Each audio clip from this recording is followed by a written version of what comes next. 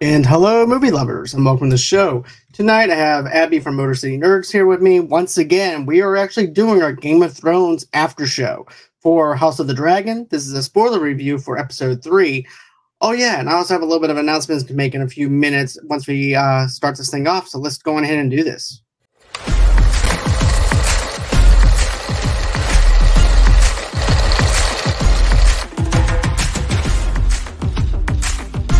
All right, and how you doing, Abby? I'm good. It was a good day. It got eventful, but it's a good day. That's always a good thing. Today was a good day, in the words of Ice Cube.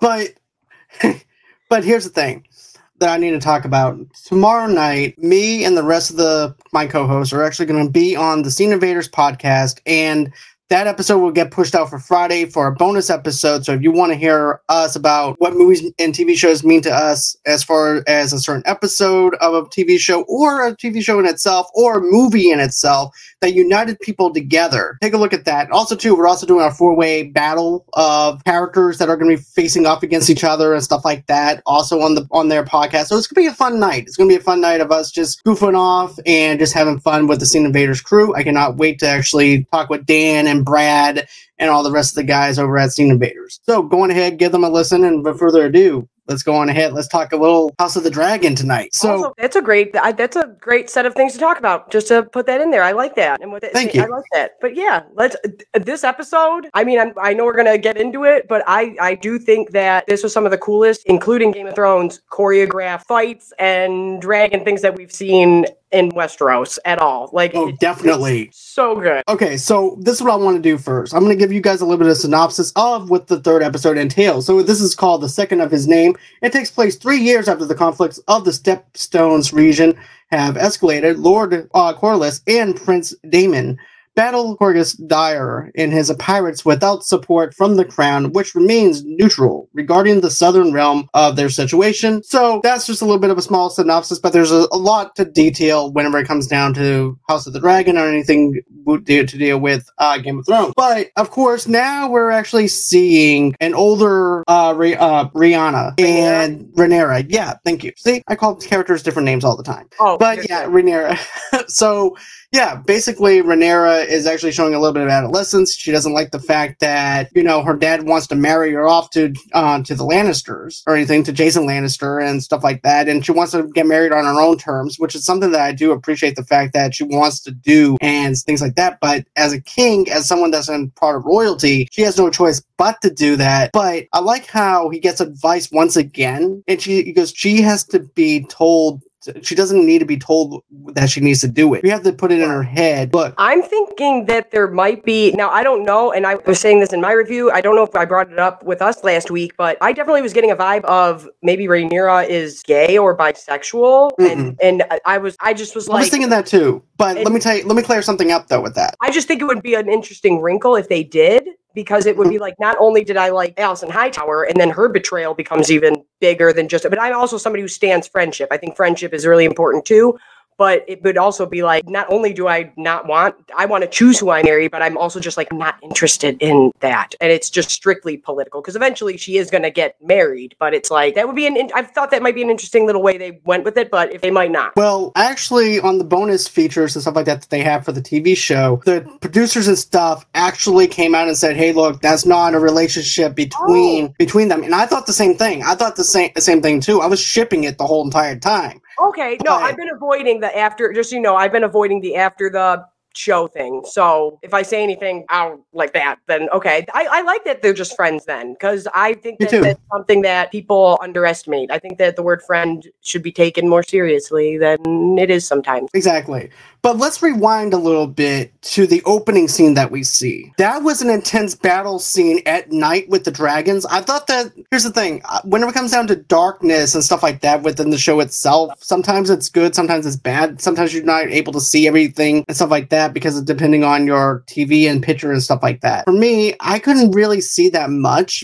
I loved it so much. But this is another thing, and I know that I talked about this with you, but this is another showing of Daemon being a master of PR. Mm-hmm. Like, even though this guy gets obliterated, we hear the soldier yelling, "Our Prince Daemon's here, Prince Daemon's finally here." But it definitely was a little dark, and it definitely was. But I'll tell you what else though that I really liked was when you see the crabs eating one of the other soldiers and stuff like that. I'm like, oh my god, this is like Davy Jones from Pirates of the Caribbean kind of level stuff that I haven't seen in a Game of Thrones kind of style. I'm like, that is very grotesque coming from them. And then also too, I fanboyed over the dragons breathing the fire and then killing everybody at the catapult and stuff like that. I thought that was really cool cinematography on that part. Oh, I thought the shots out of the cave when they were showing the fire going by was so cool. That's very cinematic. Those were beautifully shot. They really were. Also, yeah, the crab thing, that's what I was saying. I'm like, crab feeder's a pretty big nickname. And I think it's one of those things that you hear, but until you see it, you're like, oh, whoa, no, really gross, really bad. Don't like that. And I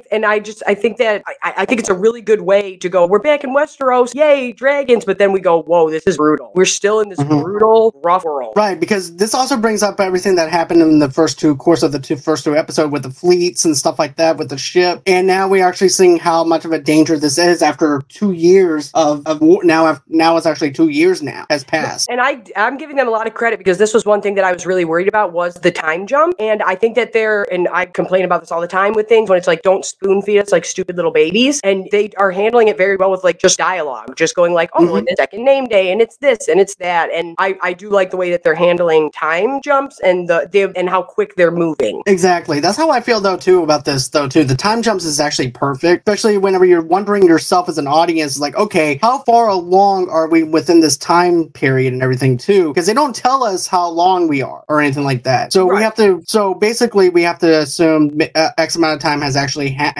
happened. But then once you see the characters having the dialogue, oh, it's been 2 years and the baby just got born. He's 2 years old. He's having his name. Then you also see, we have middle finger. Now we have little finger. Now we have middle finger. But Otto, I was gonna say, but if people notice, I didn't realize. I didn't realize. I should have that.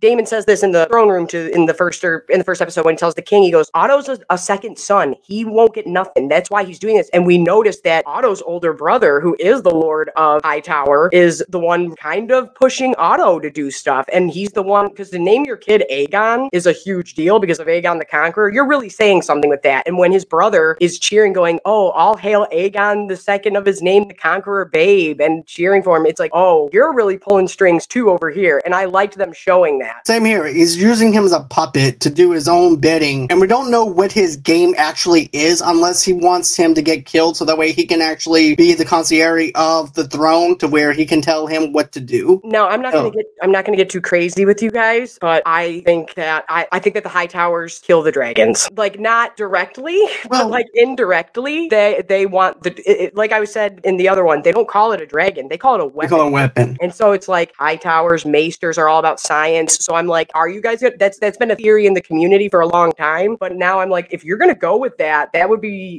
interesting. Well, don't forget though too, whenever Daenerys comes around, the dragons haven't been around in years or centuries, so it makes more sense for the dragons to go away. Because if don't forget though too, we also have Viserys. Yeah, every single time when you mention Viserys, he's always being proud of the fact that he has dragons and stuff like that too. It's like, look, dude, you're being too proudful on what you're doing. You need to slow your roll because just because you have a good defense, you need a good offense though too. Right. And I thought that it was very telling when throughout the episode we have the first non-creepy Lannister twin come up, and in the very beginning he's like, no, it looks weak. You look weak. Then we have all the women sitting together at the pavilion, and they're essentially saying, no, we are at war, and your dad's just not doing nothing. I love polite smack talk. It's like my favorite. And so I love that. But we have them kind of saying, your dad's looking weak out here. And then we have the creepy Lannister coming up later on and saying, well, if you wanted more dragons, if I had that to offer, would you want it? And he's like, are we weak? Do you think we're weak? So that keeps getting brought up throughout the episode that Viserys is looking weak out here. Right. Another thing though too is, you know how basically we wind up seeing his daughter winds up calling him out on his own BS, and he has that little smug look on his face. I'm like, ooh, she just hit him in the jugular with that. Oh, I love that. I love that back and forth, and I love that he didn't deny it. I love that he was like, nope, you're right. And she's like, yeah, you could have done the same thing. Why should I have to do something just because you didn't? So I love that. I do too. And then of course we wind up having this the 2-year-old son. He has his birthday. Of course, you wind up seeing King Otto and his brother talking. He goes, this is actually the heir to the throne. Could actually be the next king. He goes, well, right now he's playing. He just ate oatmeal out of it with his hands. So I don't think he can do much. I cracked that laugh. Oh, I laughed at that. And then what was the other one that I literally laughed out loud at was later in the episode when Corlys' son says to his uncle, you've been nothing but the master of complaints. I swear to God, I'm going to use that. You've been nothing but the master of complaints. And I was, oh my God, I cracked up. But I loved that line too. And I'm not going to get into too much, but him being 2 is also significant. But I'm just, like I said, that's just my nerding of Westeros coming out. Oh, same. And then we actually have the Stepstones with Highland updates Viserys about the war. He doesn't even want to hear about it at all. He's like, look, man, I'm tired of politics. I'm tired of doing this. I just want to spend time with my kid. And because it's his second birthday. So I don't care about the war. I don't care about what's going on around me. I don't even care about if my daughter's going to marry anybody. All I care about right now is the name date. That's all I care about. Yeah, and I will say this: as much as I do think Viserys is a goober, but I think he's genuine. I think he genuinely loves his family. I think he genuinely loves his daughter. I genuinely loved his wife. I think he just wants to have a nice day sometimes. But then it's like you need to remember who you are. And I didn't really notice this until I rewatched the second and third episode that he speaks a certain kind of way with, and I don't know if this is the actor's choice or the director, but either way, it's pretty awesome. When he speaks with Alicent Hightower alone or Rhaenyra alone, he talks one way, and then whenever anybody enters the room, his voice gets a little bit deeper and sterner, like he knows. But it's just like, I wish you did that on a bigger scale, my dude. Well, it's like he wants to show everybody who's boss, but at the same time, like when everybody talks to their family members differently, like I said before, when we had Damien and when we had that scene set up at the very first episode, we talk to our family in a different way compared to our friends. So therefore, he needs to show dominance over the people. Otherwise, if he talked to the people like he talked to family or whatever, it's just not going to work out. They're going to I just noticed it because it was like slightly done, and I just either way, I just wanted to give credit to it, and I liked it. And I'm right, I did too. If Viserys was just actually holding it down and doing that on a bigger scale, you wouldn't be looking this way. I liked that sneaky because they're kind of not really name dropping him often, and I believe it's Lord whoever the Master of Laws is. And I'm going to get torn apart if I don't. Lord Lionel, the Master of Laws. Who else is on the other guy on the small council? I believe that's his son who's got the jacked up foot who comes up to the women to sit down. And I'm like, we got to remember, this is Game of Thrones still. That guy's not just going to sit with the ladies just cause. He's definitely sitting there collecting information for this guy and going like, oh, and it's like, you know how to play your role. You might have this disability, but you know how to use it. And I thought that was a really good way of going like, remember this world and sneakiness. Exactly. I could definitely see that, and I liked how they played off that narrative of the fact that he has a disability. So therefore, some people are like, well, this dude has a disability. It's okay. He's just going to be fine. He doesn't know anything. He has a disability. So, it's very reminiscent to Tyrion. You're underestimated because you're a dwarf. And then I did like them showing all the women's. It was almost like the scene in Goodfellas when she's like, and all of them are just sitting here accepting what these guys do. And she's looking all, what scene I'm talking about? I felt like it's the scene in the hairdressers where basically Karen is still a fish out of water, basically. So she's basically trying to get used to how a mafia wife is supposed to act and how she thinks. And they're all talking about their kids, how bad they are, how horrible they are. So it's the same kind of scenario whenever you look at this kind of thing too, and trying to find her place in this world as well. So I definitely know what you're talking about. And that's the first thing I thought when I saw it. I was like, oh my God, this is just like that Goodfellas scene. I love this. But it was almost like, these women talk smack and stuff, but none of them are really playing the Game of Thrones like Cersei was, or like Rhaenys, the queen who never was, is. None of them really do. They kind of just are gossiping. And you can see that Alicent Hightower has accepted the fact that they're all complacent. And she's accepted that this is what women do. This is where we belong. And Rhaenyra's standing and won't sit down with them and is like, no, I'm going to go do whatever because I don't want to be a part of this. And I really like them showing that these women are complacent with being cogs in the machine of this patriarchy. Same. I definitely like that. And then, of course, you have Rhaenyra Rhaenyra, who's still trying to find her place and things, and there's that friction, that brokenness between her friend, and even whenever she has to call her my queen, it's gut-wrenching. You can tell that it's hurting her in a way, still after 2 years. Definitely. I definitely think that I have a theory. I don't know how many other people feel this way, that I think that Alicent was being very genuine this whole episode. Like, there's a couple times where, like, she's trying to say, like, Rhaenyra, I am queen, when they're in the Godswood, and she's like, get out of here, minstrel. Like, I see what you're doing there, but I do think she was being genuine when she tries to check all the other ladies, and she's like, I think Rhaenyra will be a good ruler. Like, I think just like Viserys, Alicent genuinely wants, like, can we just come together and be a nuclear family for a minute and be cool? Like, please. I genuinely think she wanted that until we get to the scene of the king being way too hammered at that fire. And he starts saying, imagine being all knocked up, uncomfortable in the woods. This sucks. And then your husband tells you, I never wanted to remarry, never wanted this, never thought and it's like, man, and especially to like a young girl like that, where it's like, okay, you're hitting her right in the feelings. And I think I think after that is when she's maybe not fully flipping, but starting to realize, like, I can make moves too. And I might have my kids. Exactly. It's like the woman of the household tilts the head while the man is not. He may think he's in charge, but really I'm the one who actually is the one who's operating here. And like, especially comparing it to Game of Thrones, where they didn't underestimate, like, Tywin doesn't underestimate women. He doesn't underestimate Olenna Tyrell. He knows that they can be ambitious and stuff. Nobody's just splurting things out in front of the ladies of the court in Game of Thrones, but in this they kind of are. And I noticed that with Alicent a lot, is that a lot of people were having conversations right in front of her, and I'm like, you guys don't even.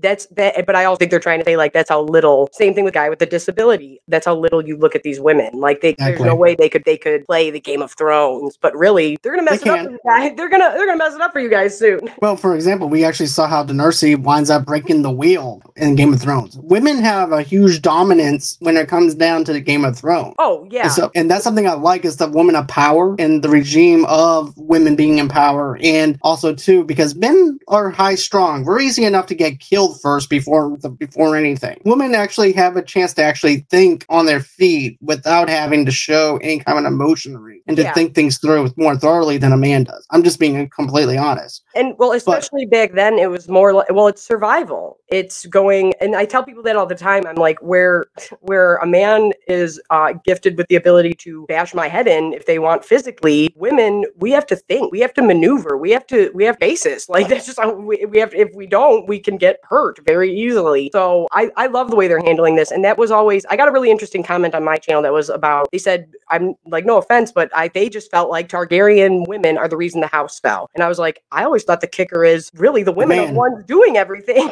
And the men are the ones that are just kind of the face of the Iron Throne and then screwing things up. Did I freeze for a minute? Oh God. Oh, but I also wanted to bring this up too, because I know I talked about this with you before, but I definitely think that, I don't know if they said this in the after the episode thing, but the costuming department, I really like how Daemon and Rhaenyra are in this bright red and black in the first two episodes. And now Rhaenyra is kind of still in the scales and everything, but Viserys is always in like almost a faded black. And I thought that was I think that's a really cool way of showing this. He still has black and red, but it's not the black and red that Daemon and Rhaenyra are wearing. Talking about, I didn't know if they brought this up or if it's a thing, but the costuming, where in the first two episodes, Rhaenyra and Daemon are in that bright red and that bright black, and then even more so, Alicent Hightower rocking that red, that means something. But also, Viserys is always, his black isn't as vibrant, and it's always, there's still black and red, but it's not as out Daemon there. And Rhaenyra's is. Right, because it's to show royalty and dominance over everybody is what it is. And I like the little details in the costuming and stuff like that. Now, as far as being part of the after show and everything, I don't know. I just watched that one little small thing because I happened to hear about it on another podcast. I'm like, okay, I'm gonna have to check that out. So I just dived into like that little thing. I said, now from here on out, I'm not gonna dive into any of the other after stuff because I like to go on my own ideas. Exactly. No, I feel the same way too. And then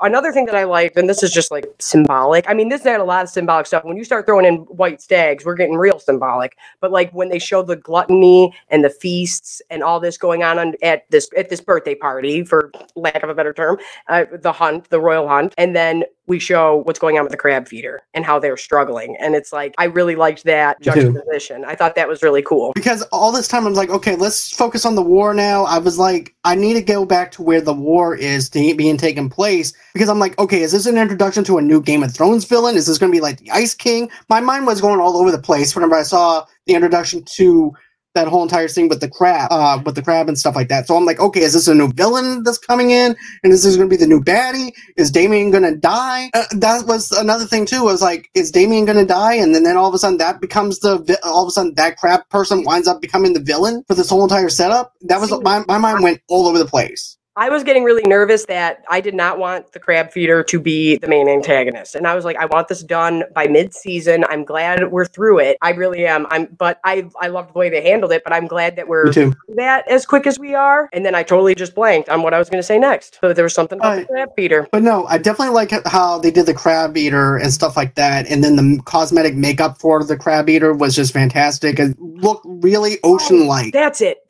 And scaly. Okay, so then my friend hit me with this. I gotta give him a shout. One of my very good friends growing up, Poncho. Me and him are both just freaks about this, so we text all the time. He texts me and says, because I thought we were going to get a reveal of exactly who the crab feeder was, because he looked burned. And I was like, do you have a vendetta against Targaryen house? Because you look all burned, bud. He texts me and says, do you think it's grayscale? And I was like, shit, I hope it's not grayscale. But then I brought that up, and one of my subscribers commented, and they were like, yeah, but it seems as if the Targaryens don't really get sick like regular people. And I was like, oh my God, wait, that is a thing in the books. Like, there's a whole plague that hits the east, but Daenerys is totally fine, and she's going around people that with it, and she's totally good. So I don't know if they're going to touch on that a little bit, but I was like, please don't let this man have grayscale. Please don't let Daemon have grayscale. I refuse to acknowledge it. Remember though, Lord Friendzone had that. That's what I call him. I call him Lord Friendzone. But yeah, Lord Friendzone actually had the grayscale, and we saw the implications of that being played out in Game of Thrones. So I didn't think about that at all. I was just like, okay, Damien is coming over there to wreck their world. Because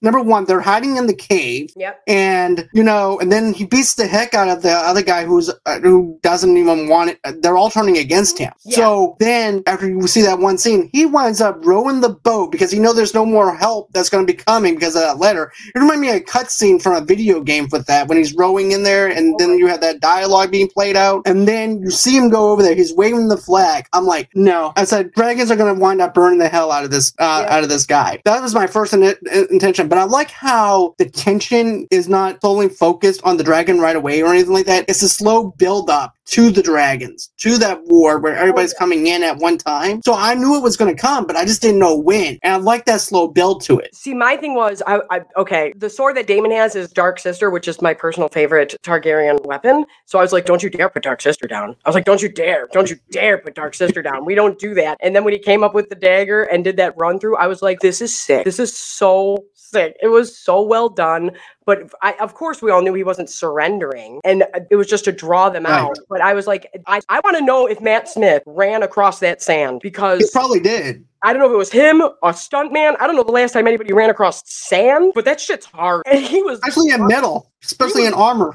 Right. He was booking it. He was going so I was shocked. I was like, man, you are giving Tom Cruise a run for his money right now. Exactly. But you know what this also reminds me? D-Day in Normandy, where you have that Saving Private Ryan type of feel to this. And my part of me was like, oh my God, is Daemon about to go ahead and actually forfeit? I'm like, no, there's more to Daemon than that. He's too smart to do that. I'm like, and then I see him waving the flag, and then I'm like, I know what you're doing. I know exactly what you're doing. You're drawing them out. I'm like, okay, I got you. It was so funny because at the end of the episode, my mom just leans forward and goes, I see why you like Daemon now. And I was like, what? Did you just think I was a psychopath? I was like, geez. I was like, thanks, Mom. But I really loved this is what I mean when I'm like, especially in this time, the reason like Robert Baratheon was so loved was because he was so loud, and he was good on the battlefield. He knew how it looked. Daemon knows how it looks. You normally don't want to smash in an envoy's head. That's bad. But to him, it's like also when Corlys yells at his brother, he's like, I don't want to mutiny. Not only do I not want to mutiny, you know who just pulled up, and you know what's going to happen. But by Daemon, and I personally think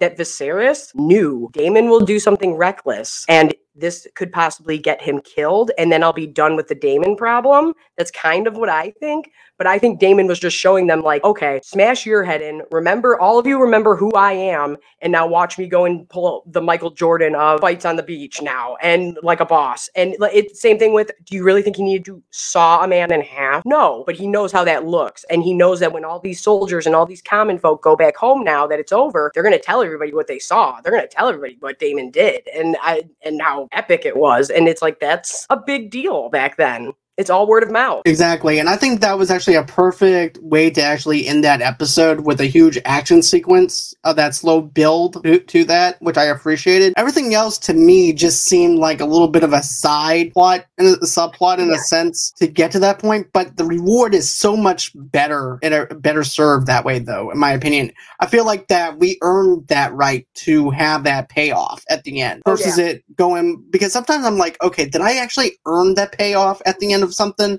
or was it just given to me on a platter? It's like, here you go, here, it's for you. And a lot of, I got nervous. I mean, when they first announced this, I was like, I don't want just spectacle. Don't just throw dragons at me to throw dragons at me. Where I know I joke and say stuff like, I was like, there are going to be dragons in your dragon show, right? Like I joke. I remember that. Yeah, like I joke around about it, but I'm like, no, I get it, but I just didn't want them to go dragon, dragon, dragon, dragon, dragon, and not have the story as much. So I do appreciate what they're doing and everything, and I did like the stuff with Rhaenyra killing the boar, and then we have Viserys killing something that's being held down. That's what another thing. Like people are gonna go back and remember that. They're gonna remember, like, remember when we had to hold that stag down, and while he stabbed it, and he could barely have the stomach for it, and then it's like, and then we see the daughter come back, bloody, carrying her own kill with. She came out like a boss. Yeah, and that was sweet. And I was like, oh, okay. And I was like, that speaks volume. And I'm not going to get into it, but I'm sure you know, like, seeing the white stag is a big deal in fantasy. King Arthur, that's a big thing. And you never want to kill the white hart. You always just want to touch it and let it go. And the fact that it showed itself to her is a big deal. But yeah, we don't have to go down the King Arthur rabbit hole. No,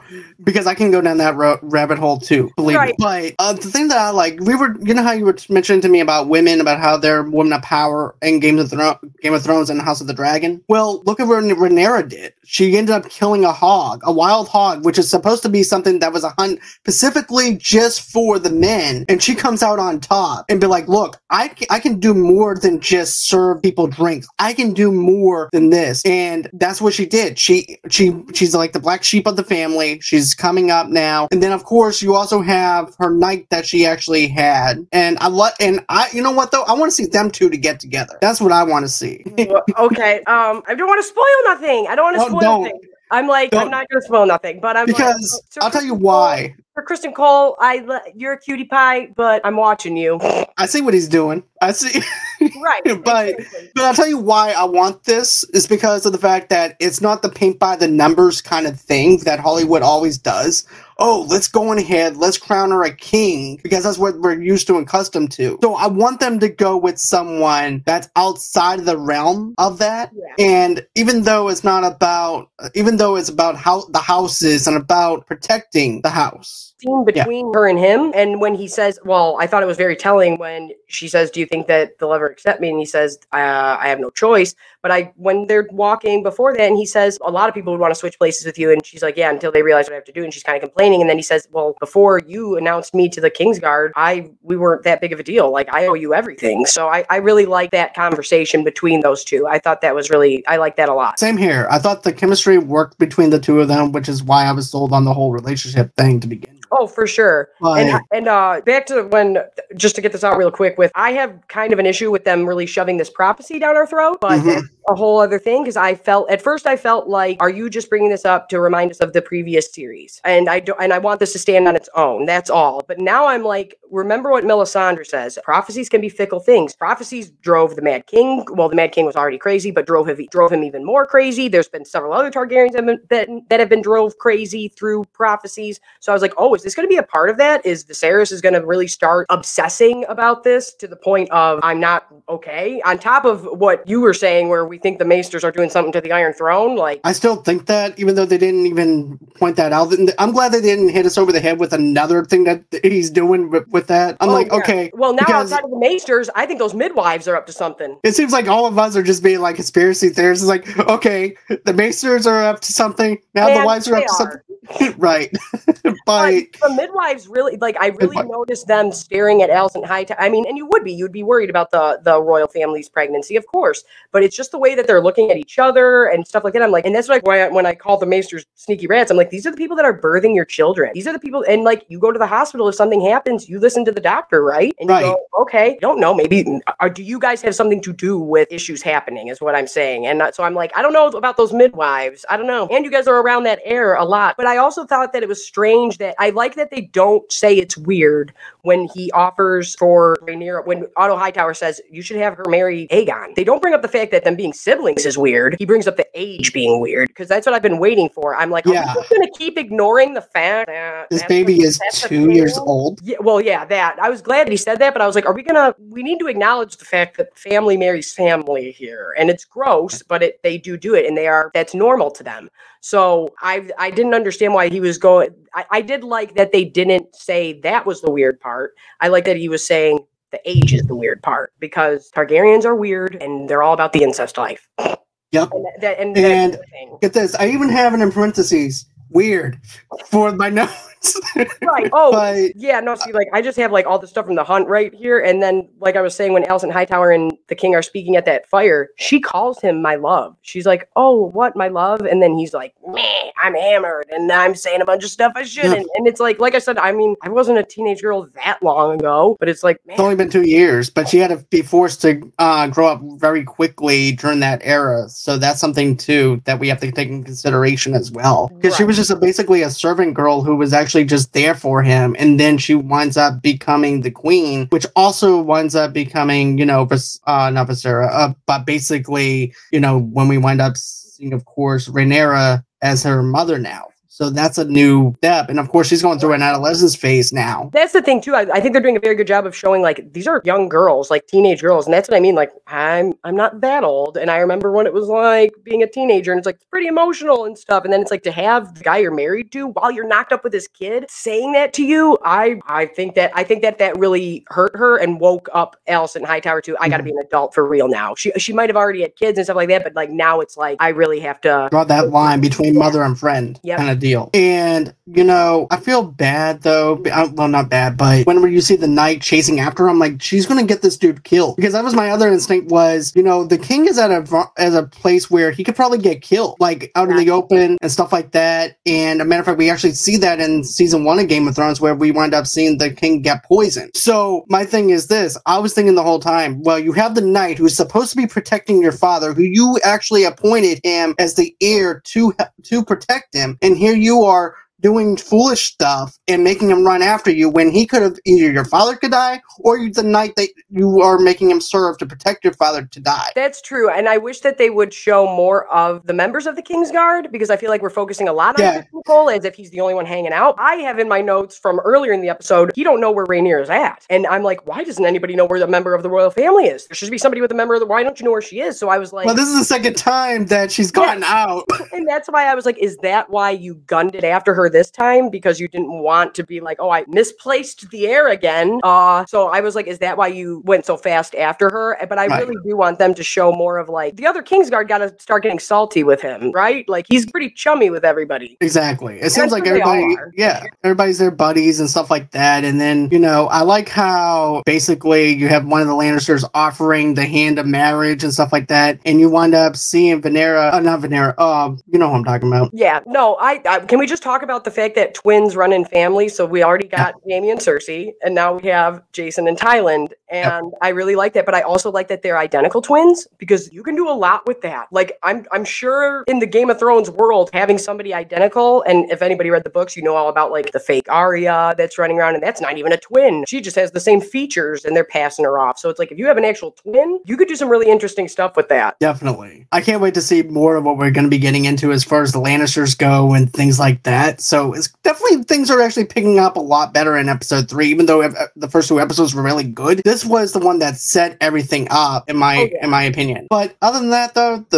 I loved it. I'm loving where things are going with it. I can't wait to see more of this. Basically, we're actually almost at the halfway point almost, because we actually have 10 episodes, and the last episode is going to air on October 23rd. Oh, wow. God, it's already September. No, I can't. I really feel like they've done such a good job putting so much into 3 episodes already that it's just like, I'm geeked. I really am. And because at first I was giving it flack because there's a lot of setup to the Dance of Dragons, which is going to be the main conflict, which is the civil war between the Targaryen family, which we are setting up for. I didn't know that we weren't getting that full conflict until season 2. So I was kind of worried, like how much and what are we going to focus? There's a ton of Westerosi history, like the Stepstones and everything like that. But I was like, okay, so which parts are we going to be focusing on the most? And I was but now I'm not worried at all. I'm thoroughly entertained. And outside of being a Westeros freak, I think this is really good. I do too. Really well done. And let me just say this. I don't know if you saw the tweet that I actually put out though, but it had Tony Stark and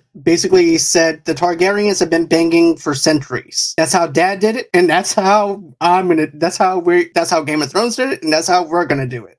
No, but yeah, this was the thing too. Like, especially, and I mean, I talk about this all the time, but like when they announced Corlys Velaryon, and everyone was like, "Oh my God, Black!" I was like, "Well, one, I have an argument for why that's a good idea, but two, I'm like, so banging your family, we're all cool with that." I was like, "We're all fine with that." But that's where the idea for me to do that quote came from. Yeah, but I'm like, yeah. God forbid we have a biracial family on screen, but if sisters and brothers marrying, fine. Uncles and nieces marrying, we're cool with it. What planet am I on? But then I'm like, God, the only people upset about that are stupid. And I'm loving Corlys. I think Me too. And I've been saying this, I think that Corlys is like I said, he's a cooler version of Ned Stark almost. And I think he's really going to be the heart of this show, him and his family. And then Daemon's going to be the fun. He's like Scar from The Lion King. Are you supposed to love him and what his morals are? No. But is he a fun character to watch? Hell yeah. Definitely. And I like how he draws that line in like the last episode. Is your weather getting bad? A little bit. So we're going to have to wrap it up. Unfortunately, we're not going to be doing a full hour like I wanted to, guys. Well, I was going to say, I'm down to talk more if you want to. I mean, whether we do it here, on my channel, whatever, if you're free at all this week, let me know and we can just. I sure will. We can just BS about it if you want. And, hey, I'm fine talking some House of the Dragon, to be honest with you. I could talk about this for hours. And also we got pushed back the first week because of COVID. We got pushed back the second week because of my power, and then Labor Day. And so it's like, and now life happens. Right. But I'm just like, yeah, if you want to just BS about it, just let me know whenever you have free time. Sounds great. And I just want to mention everybody, this is actually going to be the official day is on a Wednesday. It's not going to be on a Monday because I figured this. I've been getting a lot of people that are loving the show, and it happens to be on a middle of the week, which is actually perfect because everybody can actually have a chance to watch the show and then come and watch our show. So I think that's actually perfect. And I just want to mention this. I just published the spoiler review on the audio podcast. If you don't have time to watch it on YouTube, it's on the audio podcast on the go. I just published it today. I just got done. Matter of fact, I just got finished editing and everything about an hour or two ago. Published that. Yeah, you've really been cranking it out. I've been trying to. Like you've been editing for like 48 hours straight. I swear to God, I'm like, every time I open up an app, I'm like, geez, John's editing again, or has he just never stopped? I just never stop. But one time I didn't stop editing until like 1 o'clock in the morning once. Oh, and then I got up for work at 5:30. Oh my God, man. Yeah. And I definitely do think that I definitely think a lot of people are tuning in, but personally, like people that I've been talking to, a lot of them have been watching it either on Monday or later on, or they wait, or a few of them were like, I'm going to wait till a couple episodes are out. And then. Which is understandable. You can actually digest it. Right, watch it the way you want. Yeah, but yeah, no. And then what time are you on with Scene Invaders? Well, this is with Scene Invaders is not going to be a live show. It's just going to be audio only. Oh, okay. So basically, we're going to shoot it tomorrow night, and then Dan told me that it's going to be. Did I lose? No. You didn't lose me this time. Okay, but basically, what I was trying to say. Yeah. Dan said that it's going to be as a bonus episode coming up on Friday. So stay tuned for that. So we're shooting it tomorrow night. It should be up on their podcast at Scene Invaders over there. Also, too, visit them on their YouTube channel as well. They also have a YouTube channel. So with that being said, if you want to follow Abby, all her information is in the links below. Don't forget to smash that like button. Don't forget to smash that subscribe button. Don't forget to comment below. Friday night, 8 o'clock Central Time, 9 o'clock Eastern Time. I'll be back over here for our She-Hulk review. We didn't do one last week or anything like that. I actually had some stuff that came up. So we're combining 3 and 4 together. So the first half is going to be episode 3, and then the last half is going to be episode 4 for She-Hulk. So if you guys want to catch your She-Hulk stuff, it's just going to be on YouTube, and that's it. It's not going to be on no audio podcast. So always until next time, guys, it's been fun. It's been real. I can't wait to do this again, and have a great and safe rest of your night.